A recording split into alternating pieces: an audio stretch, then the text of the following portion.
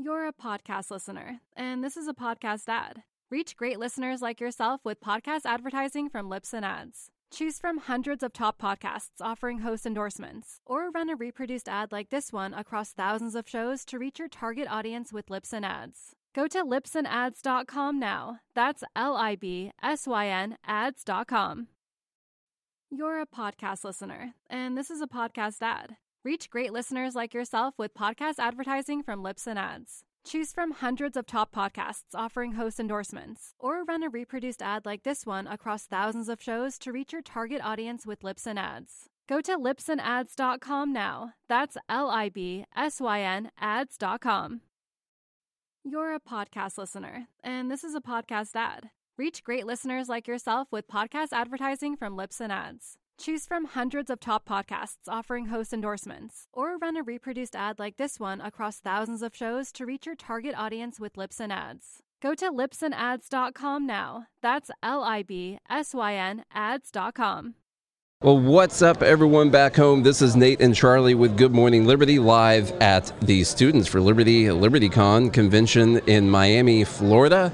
We are sitting down with Lynn Albrecht, who is the mother of Ross Albrecht. Lynn, how are you doing today? You just got done speaking, and I heard it went really well.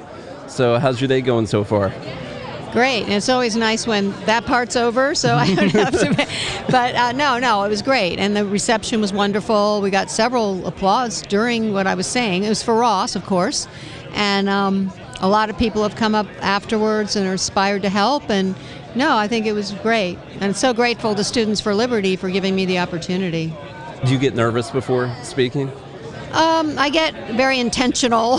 And honestly, I pray, God, give me the words, and kind of leave it there. But yeah, a little, but not terribly.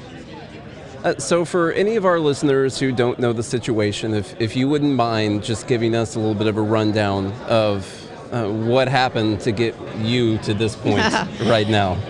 Yeah, it's a complicated case, but essentially my son Ross Albrecht is serving a double life sentence plus 40 years, which is twice what El Chapo got, by the way, for a website he created when he was 26 years old called the Silk Road. And Silk Road was a free market website, kind of like eBay, and it was based on the non-aggression principle of voluntary interaction. And so certain things were prohibited because what was allowed was free interchange between two people as long as it didn't hurt anybody else. But things that had harmed a third party were not allowed. So, for example, there was no child pornography permitted because that hurts a child. There was no stolen property permitted because that hurts the owner of the property. There were no violent services, etc. But drugs were permitted, and a lot of drugs were exchanged. Most commonly small amounts of marijuana, but drugs were exchanged. And for that, Ross got a death in prison sentence for having that website. Wow. So how many things did they charge him with? Multiple things, like basically every crime that they ever found to be committed on the site, or how does it equal a death sentence, or life in prison? Well, they were consecutive sentences. The judge made it consecutive, so they were all conspiracy charges. There were five at the end. He was convicted of a couple more, but then they were redundant, so 5. And if you add up enough sentences, and they're consecutive. Mm-hmm. You serve one for however. I mean, they said he was a kingpin. He was convicted of being a kingpin, which is like saying a website. It's like saying Jeff Bezos is a kingpin. Yeah. And Zuckerberg's a kingpin. And so they said he was a kingpin. That's a life sentence on its own. And it just adds up. So then, I mean, in that theory, wouldn't the Federal Reserve, who prints cash, and people use cash to exchange drugs, so then by default, the Federal Reserve is a kingpin, They're responsible for every crime. They're responsible for all of the crimes with drugs because they print the cash that you exchange. That's wild. Walk us through. Can you walk us through a little bit of your feelings, like what happened when he was arrested, and then up until this point? I know you're going around speaking, and the Free Ross is out there. We see it trending on Twitter anytime there's any type of people start talking about pardons. You hear yeah. Snowden and Assange and Free Ross. That's what you hear.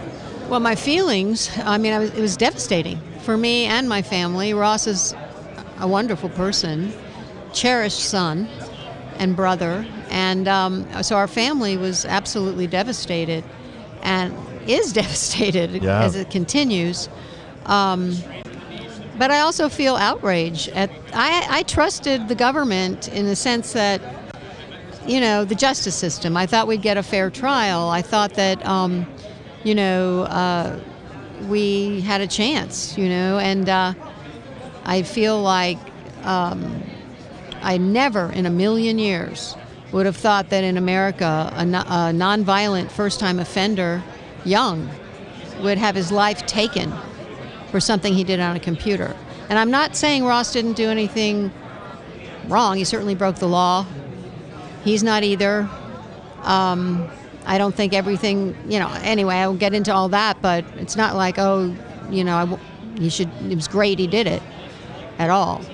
But at the same time, the punishment does not fit the crime. And it's the life sentences that are given out in this country now as it's just crazy. There's 800% more life sentences now than before the drug war. 800%. Wow. And people are death sentences. They're death in prison sentences, or they're so long that they're going to die in there. Same thing. And this is not American. This is also in direct opposition to the Eighth Amendment of the Bill of Rights, which says no cruel and unusual punishment. It's absolutely scary, puts us all in peril, sets a horrible precedent. So I'm pretty outraged at the sentence and the abuse of power that it represents. So that, but of course personal loss, terrible loss. And so it's a lot of different things. Do you think this was to send a message to anyone else who might want to create a free market for people? Do you think they're just sending a message with that type of sentence? They said they were. Oh, they did? Yeah. They said they were, that he was an example. And I always thought we were prosecuted as individuals. I didn't think it was to send a message to all these people and use that person. Apparently that is not true. They said it was, that he's an example. And the irony is that after that horrible sentence that judge gave him, which the prosecutor said they didn't ask for that. This was her. Thankfully, she's retired from the bench. But after that, supposedly a deterrent, and after that, there was a proliferation of dark net sites that had way fewer restrictions than Silk Road. It sounds very much like a tyrant king or queen like thing to do, to make an example, to send a message, right? It's almost like hanging someone in the street or chopping off their head so that other people are fearful of doing the same thing. But then, like you said, it always has the opposite effect. When government does those things, people just go more underground, and the market's going to exist out there. So yeah, it's like the head on the spike at the medieval castle, right? Where That's right. It's just like, oh. Right. Yeah. And so I can only imagine what you're going through. Now, has there been a lot of appeals processes? Are you still fighting this thing, the sentencing? How is that going? We went all the way to the Supreme Court and got shut down every step of the way. And so now the only option is clemency from the President of the United States. Wow. And that's where the petition we have comes in, because right now, today, we have less than 2,000 signatures to go to have 500,000 signatures. And it's at freeross.org. People can sign it. We want to be able to say to legislators, to the president, 500,000 and growing people think this is wrong, that this sentence needs to be corrected. And it really needs to be corrected not just for Ross.